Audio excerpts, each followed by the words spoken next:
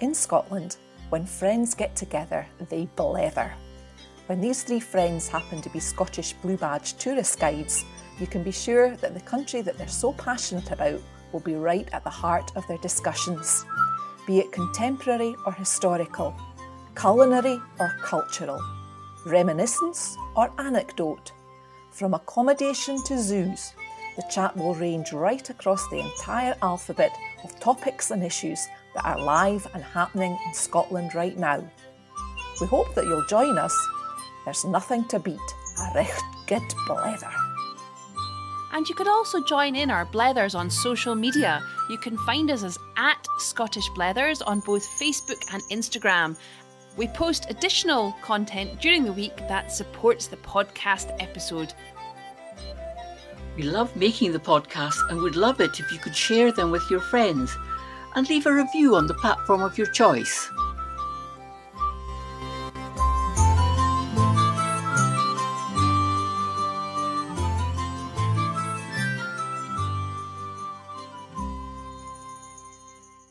Hello and welcome to episode 41 of Scottish Blethers podcast with me, Helen Houston. And I'm Liz Lister. This week has been a very eventful one in Scotland with our football team, our soccer team, competing in the European Championships for the first time for over 20 years. So we've all been glued to our tellies, fingers crossed, toes crossed, but getting very excited all the same. So, will I just start off, Liz? You go for it. Kick off if you excuse the pun. Well, I'm going to kick off with sport on Glasgow Green, which brings in football as well, but as well as many other things. So Glasgow Green, that's a big area in Glasgow. So Glasgow Green was first identified as common land in 1178. But it was not until 1450 that it was granted to Bishop Turnbull and forever the City of Glasgow by James II. So it's theirs, the City of Glasgow's. And at that time, its rough, boggy expanse was mainly used for grazing of animals, washing and bleaching of linen, for drying fishing nets, and for bathing. The green was also used for public gatherings, such as the annual Glasgow Fair, which would have included some sporting events. In the borough records of April the 3rd, 1675, it states that the roping or roping of the green could be done so that a foot race 3 times round the green could be staged for a prize of 20 shillings. And that works out about £120 in today's money. There is evidence of other casual sporting use with shinty and football being played, but rowdy behaviour led to both these games being banned from the Glasgow Fair after 1790. Golf, however, was tolerated, with the council issuing its first official permits for the game in 1780, which led to the formation of the town's first formally constituted sports club, Glasgow Golf Club, in 1787. Although it's not known exactly when golf started being played on the green, but we do know that James Watt, during his regular walk across the green in 1765, is said to have had his eureka moment on how to make steam engines more efficient by the time, as he said, he had reached the golf course. The green was extended from 56 acres to 136 acres in 1792, and that included the Flesher's Haugh. In the 19th century, a programme of landscaping, planting and drainage was undertaken by employing the weavers who had lost their work during the Depression that followed the Napoleonic Wars. The council were anxious to protect their beautiful park, and by 1814 a ranger had been appointed to stop ball games, and by 1819 there was an outright ban on golf, cricket, shinty, football and other games, subject to prosecution with the utmost rigour of the law. There was no way that this could happen people will just continue to kick a ball around. The games continued to be played, and by 1848 there are said to have been at least a dozen cricket teams playing on the green. The River Clyde runs alongside Glasgow Green, and from a sporting perspective, it is the Clyde east of the Clyde tidal weir, which had created a deep, wide channel of water through Glasgow Green that we're interested in. From about 1830s onwards, the boating regattas drew substantial crowds, up to 50,000 on both banks of the river. The Clydesdale Annual Regatta in 1862 was regarded as a Scottish Henley and was featured in the Illustrated London News, a very prestigious magazine. The Scottish Boat Race is an annual rowing race between the University of Glasgow and the University of Edinburgh in competing eights, and it's currently held on the River Clyde. It started in 1877 and it has continued regularly ever since its inception. Believed to be the third oldest university boat race in the world, predated only by Oxford and Cambridge Boat Race and the Yale-Harvard Regatta. The Glasgow Humane Society was set up in 1790 to rescue swimmers who got into difficulties along the stretch of the river by Glasgow Green. They're still there today at the same boathouse, carrying out the same role, which is to preserve human life in and around the waterways of Greater Glasgow. There's a story that among the many youths that rowed on the Clyde in the early 1870s was a group of friends who came from Argyll. They'd often watched others playing football on the green and decided to try it out themselves. They decided to form a team and they called it Rangers. Thus, Rangers Football Club was formed. It's also suggested that these four friends were members of the Clydesdale Amateur Rowing Club and later the Clydesdale Harriers. And another curious fact is that two of the early members of the Clydesdale Harriers were Tom and Willie Maley, who played a key role in the early years of Celtic Football Club, which was formed in 1888. Cricket is first recorded as being played on the green in 1826, and this may have been because it was one of the few open expanses of level ground. But also, and I find this interesting, it was near the army barracks where soldiers used to play on the butts where the archery had been practised. And in 1841, the War Office had said that every garrison should have a cricket ground. And of course, the advance of industrialisation brought an influx of English workers to Glasgow, and by 1873 there were 200 cricket clubs in Scotland. Bowling was also present on Glasgow Green, with greens being laid out in the very early 1900s. Bowling clubs had been springing up all over Glasgow, and the Scottish Bowling Association was formed in the 1890s to create a common system of rules and to agree on the standard bowl. Tailors of Glasgow, of course. The part of the green I particularly like is the outdoor gymnasium. The first such gym was erected in 1857, and a later Edwardian one still remains today. But sadly, the rings and chains which made it so popular are no longer there. Perhaps everybody prefers to exercise in purpose-built gyms now. Benny Lynch became the first Scotsman to win a boxing title, and he would have probably used the gym as well there. He earned his boxing title in 1935, and that gave him the British, European and World Flyweight titles. He'd learned his craft in the booths on Glasgow Green. From about 1850 onwards, until pollution and increased river traffic dictated otherwise, the most popular swimming spot on the Clyde was at Flesher's Haugh on Glasgow Green, where the banks sloped down to form a beach-like area. But then in 1878, the city's first public baths and washhouse opened at Greenhead on the north side of Glasgow Green. This had 2 swimming pools and a section of slipper baths and spray showers. That was for personal washing. And it also had a steamy, that was where you washed your clothes. By 1918, 10 more public baths had opened in Glasgow, and one of the biggest drivers of usage at the Glasgow pools was for sport. But a really interesting discovery in the 1990s was the foundations of an Olympic-sized open-air swimming pool close to Nelson's Monument. Apparently it was started in 1938, but filled in when war started and remained forgotten and unrecorded until Glasgow University's Archaeological Research Division carried out excavations into the labyrinth of underground air raid shelters that had been built during the war.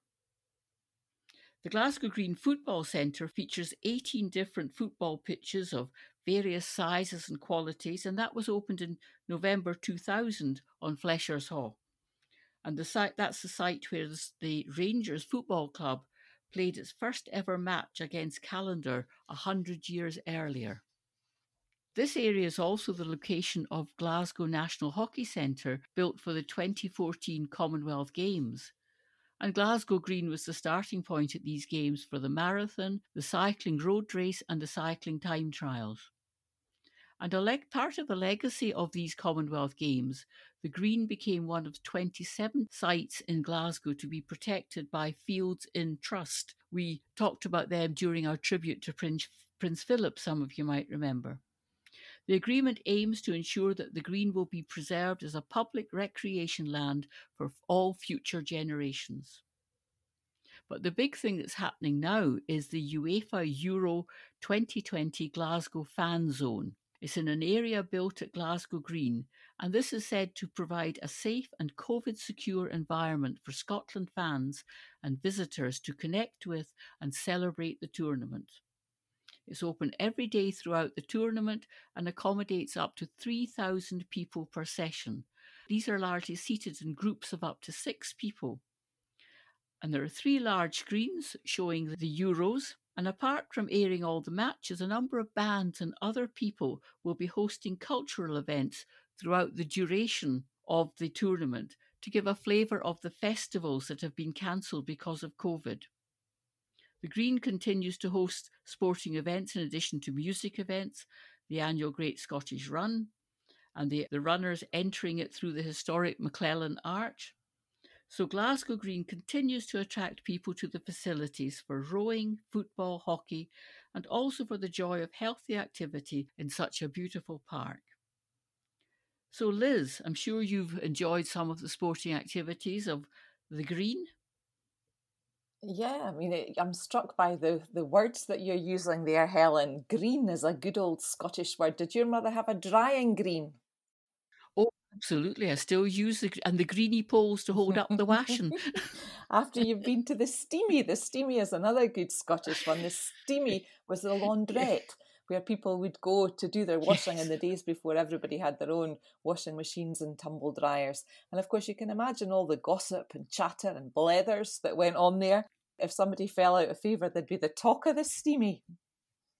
Well, that's right. And of course, if you remember, there was a fantastic play just called The Steamy, written by Tony Roper. And if people can find that just says so much of the social need for such a place to, as you say, the interaction and the blethers that went on.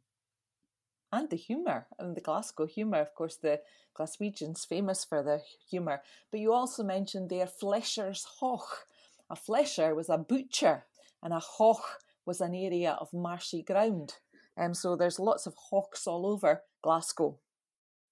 Yeah, and one of the things, talking of butchers, Liz, I couldn't find it today when I was doing some research, but I remember reading somewhere that the swimming and rowing went on quite undisturbed for many, many years until apparently a dead bull floated down the water from a farm field further up. So maybe it was thinking it was going to the Fleshers. Maybe. The other thing that struck me, Helen, was the number of cricket teams that you said played on the Green. I mean, cricket is not a game that you associate with Scotland. No, and you're right there, Liz, and that really surprised me until I found out about every garrison had to have a cricket pitch. Yeah. And then the English people coming up to the industrial Glasgow, and of course, every village had a cricket team in England, and they came up and they thought, we're going to play our game here. Yep, it's unusual nowadays. I mean, the three that I'm aware of, Fruchi in Fife, I mean, you were talking about Yes, Falkland a few episodes ago, close to that is Fruchi, and they have their own cricket team. Also, Ely, because they play on the that's right. sands on a Yes. Sunday. And the other one is at the Tryst in Larbert, Stenhousemuir, where they used to have the cattle market, and there's still a cricket club there. But I'm not aware of many others. No, and just on a little personal note, my daughter's partner, I think he's captain or president of the Fruki Cricket Club. Ooh, Yeah, so right, there you go. maybe an interview for the future. Yeah, Oh. yeah. Yeah, but it's just what struck me on Glasgow Green was the variety of sports that went on there. Yeah. It wasn't just we all know it to associating it with Rangers football, but the variety of sports I just think is amazing. And I hesitate to mention it because you haven't, but wasn't that also where the executions took place, the Of course it hangings? did. And for some, that was sport to watch, a bit like the guillotine in France. Yeah, a good hanging could attract crowds of thousands.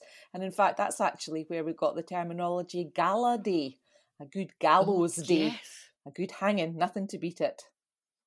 Yes. And of course, a lot of the things that was attracting the crowds, maybe it happened at the hangings as well, was betting. Yeah. Because all these sports were played out by amateurs.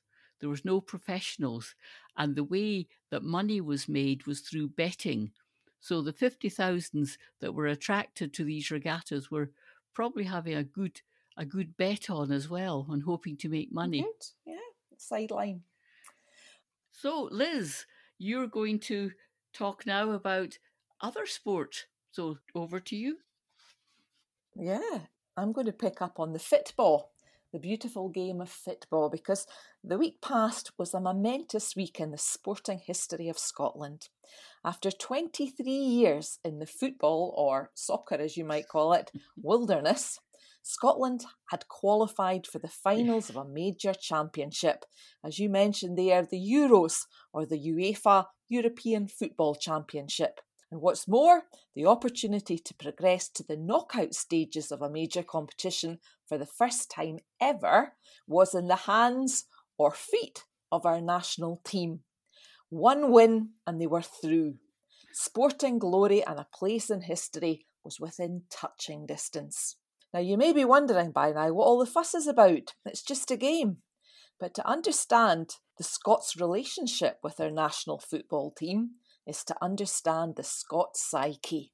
As Bill Shankly, Scottish football player and manager of Liverpool Football Club in the 70s, once said, "Some people think football is a matter of life and death. I assure you, it's much more serious than that." British by birth, Scottish by the grace of God, is a sentiment that chimes with many of us. We have a good conceit of ourselves, invincible, eternally optimistic, eternally disappointed. We live for those moments when the saltire flies high and our hearts beat loud in our chest. Hard to come by, but all the sweeter for it. Our national football team is the embodiment of naked nationalism, and for 23 years, a whole generation of Scots have been denied the ecstasy and the agony of supporting them at major competitions. For most of us, this support takes us no further than our local pub or the comfort of our own armchair. But for some, supporting the Scottish team takes them on a journey through good times and bad and the very bad. We're talking about the Tartan Army, Scotland's international body of supporters. They travel the world in their instantly recognisable uniform of kilt, navy blue Scotland strip, Timberland boots, and Glengarry bunnet, or a Hey You Jimmy hat. Pinned to these hats like notches on a claymore are all the badges of previous sorties. The battalion have two aims: to cheer their team to success and to drink the town dry. While the first may be hard to accomplish, the Tartan Army are indisputable world champions at the latter.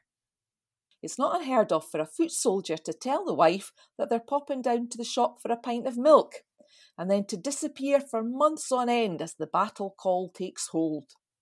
The mode of transport may also get creative. Battered old pickups and motorhomes customised with Scotland flags and Tartan Army slogans regularly snake their way across Europe.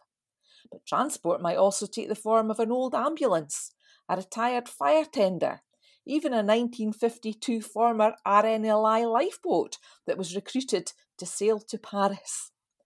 The fans are generally welcomed wherever they go, by the bar owners who charge exorbitant prices, but often at civic dinners and receptions held in their honour.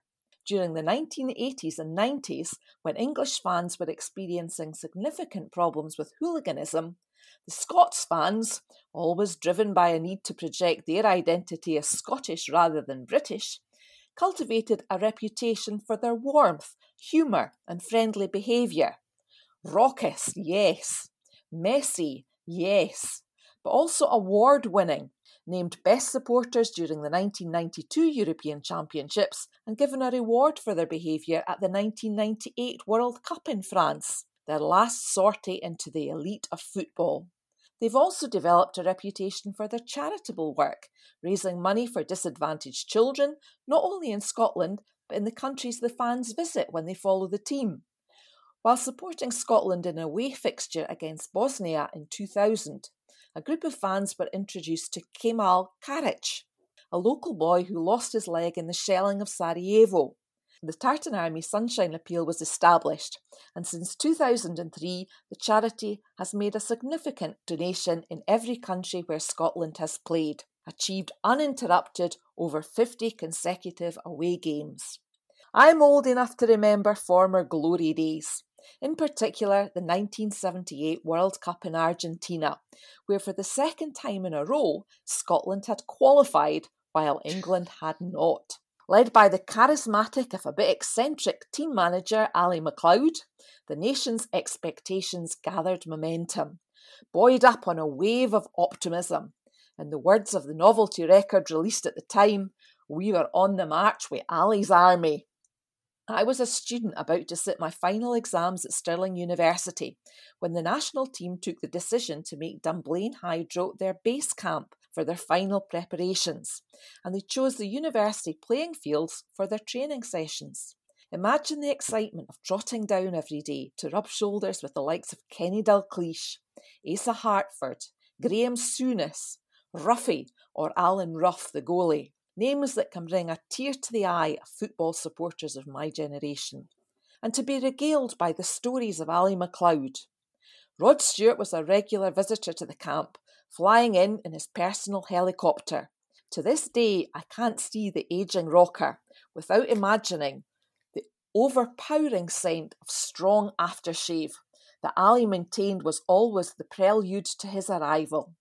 That campaign, like all the others, was to end in crushing disappointment.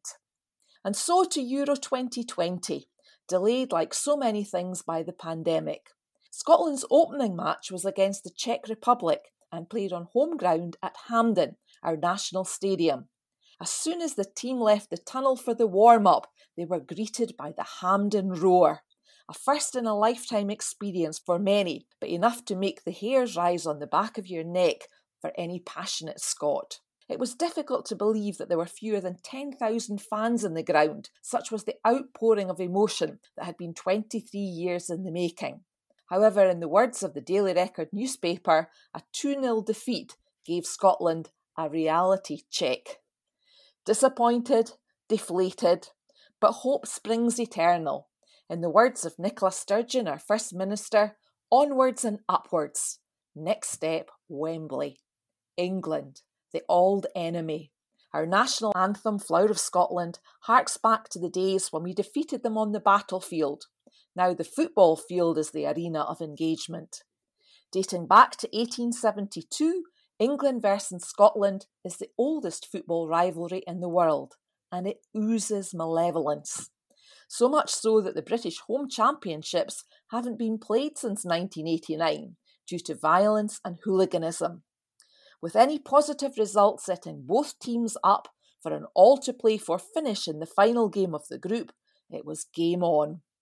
Scotland fans were urged not to travel for fear of spreading COVID, but no virus was going to stem the march of this Tartan army. Scotland received 2,700 tickets for the game, but it's estimated that upwards of 30,000 made the trip. The traditional base camp of Trafalgar Square in London was cordoned off, so they regrouped in the area around Leicester Square, and the celebrations began. Dancing in the rain, blasting out Flower of Scotland on the bagpipes, filling the William Shakespeare fountain with washing up liquid and taking a duke in the bubbles. One kilted fan took to doing the worm to entertain travellers on the London Underground. He had definitely gone commando. There was a carnival atmosphere as the lucky few began to filter into Wembley Stadium. The 70s hit Yes Sir We Can Boogie by Baccarat was the anthem of choice. Once the game started, the Scotland team individually and collectively rose to the occasion, and with the roar of the Tartan Army behind them, they played out of their skins. There were chances on both sides, but a 0-0 draw kept the dream alive and the nation's pride intact. The scene was set for a final match against Croatia, where a win would see Scotland progress to the knockout stages of a major tournament for the first time ever. Bring it on. Saltires flew from windows, kids and grown men sported Scotland strips, and anthems from previous campaigns were played by radio stations. Their performance against England gave cause for anticipation, but to coin a well-used phrase, it's the hope that gets you in the end. Croatia's Luka Modric and the other superstars that saw Croatia reach the finals of the World Cup in 2018 crushed Scotland's hopes on the turf at Hampden. In the end, Group D was to stand for disappointment and despair. As the Italian newspaper Gazzetto dello Sporto wrote, with heart and willingness you can win many games, but not all of them. And in the end, the universal law of talent prevailed in Glasgow. But disappointment is transient. Memories last a lifetime. And ventures and experiences will be discussed, performances reviewed, and the what-ifs debated for weeks, possibly years to come. The score doesn't really matter when Scotland plays. Fans are already reflecting that it took two of the best goals of the tournament to knock us out. And we've got qualifying for the 2022 World Cup starting just round the corner in September. Do you think Qatar is ready for an invasion by the Tartan Army? Well, Helen, what do you think? Well, I'm not sure, but I just love the Tartan Army. And my son was born in January 79, so we're still singing from 78. We're on the march with Ali's army. So as his name is Alistair, that became his lullaby. We're on the march with Ali's army. I just think that the fans are just so emotional, but they're just good-hearted. They're disappointed, but they just bounce straight back up again, just like these tumble men that you punch them down and they just rock straight back up again. But that's what I think the Scottish fans are like. Yeah, I think that the game is secondary. I mean, they're certainly passionate and whatever, but it's going out to have fun and to build the memories. And as I say, the memories of 1978 and that run up stay with me. And so on Tuesday morning, on the day this week when Scotland were playing Croatia, I woke up and, as I say, it was all these anthems that were playing on the radio. I went straight into a cupboard and brought out the two Saltires, went straight up to, we've got a wee balcony, and went and flew my Saltires. And of course, my daughter, who was home for a week, was just looking at me in despair. For goodness sake, mother. And home from London, you should perhaps say. Yeah, exactly. But her and her father are absolutely sports fanatics. Yeah. So the three of us sat and watched the game, and we did have the delight of Scotland scoring a goal, which is very unusual. So even although we were defeated by Croatia, we did score, and the three of us were on our feet. Goal! Gone yourself, Scotland! And I think that's it, Liz, that they just need to do something right in the game, and we're just so excited for them. And it's a bit like many other things. Everybody in Scotland was talking about the anticipation of the game, but saying, "Oh, it's great, we get into the knockouts, etc." But that was always in brackets. Well, if we can, we're quite realistic. But no, I think football I love watching football. I think that this skill involved is fantastic. And I think our Scottish team has got a lot of good skill. They're building up again, aren't they?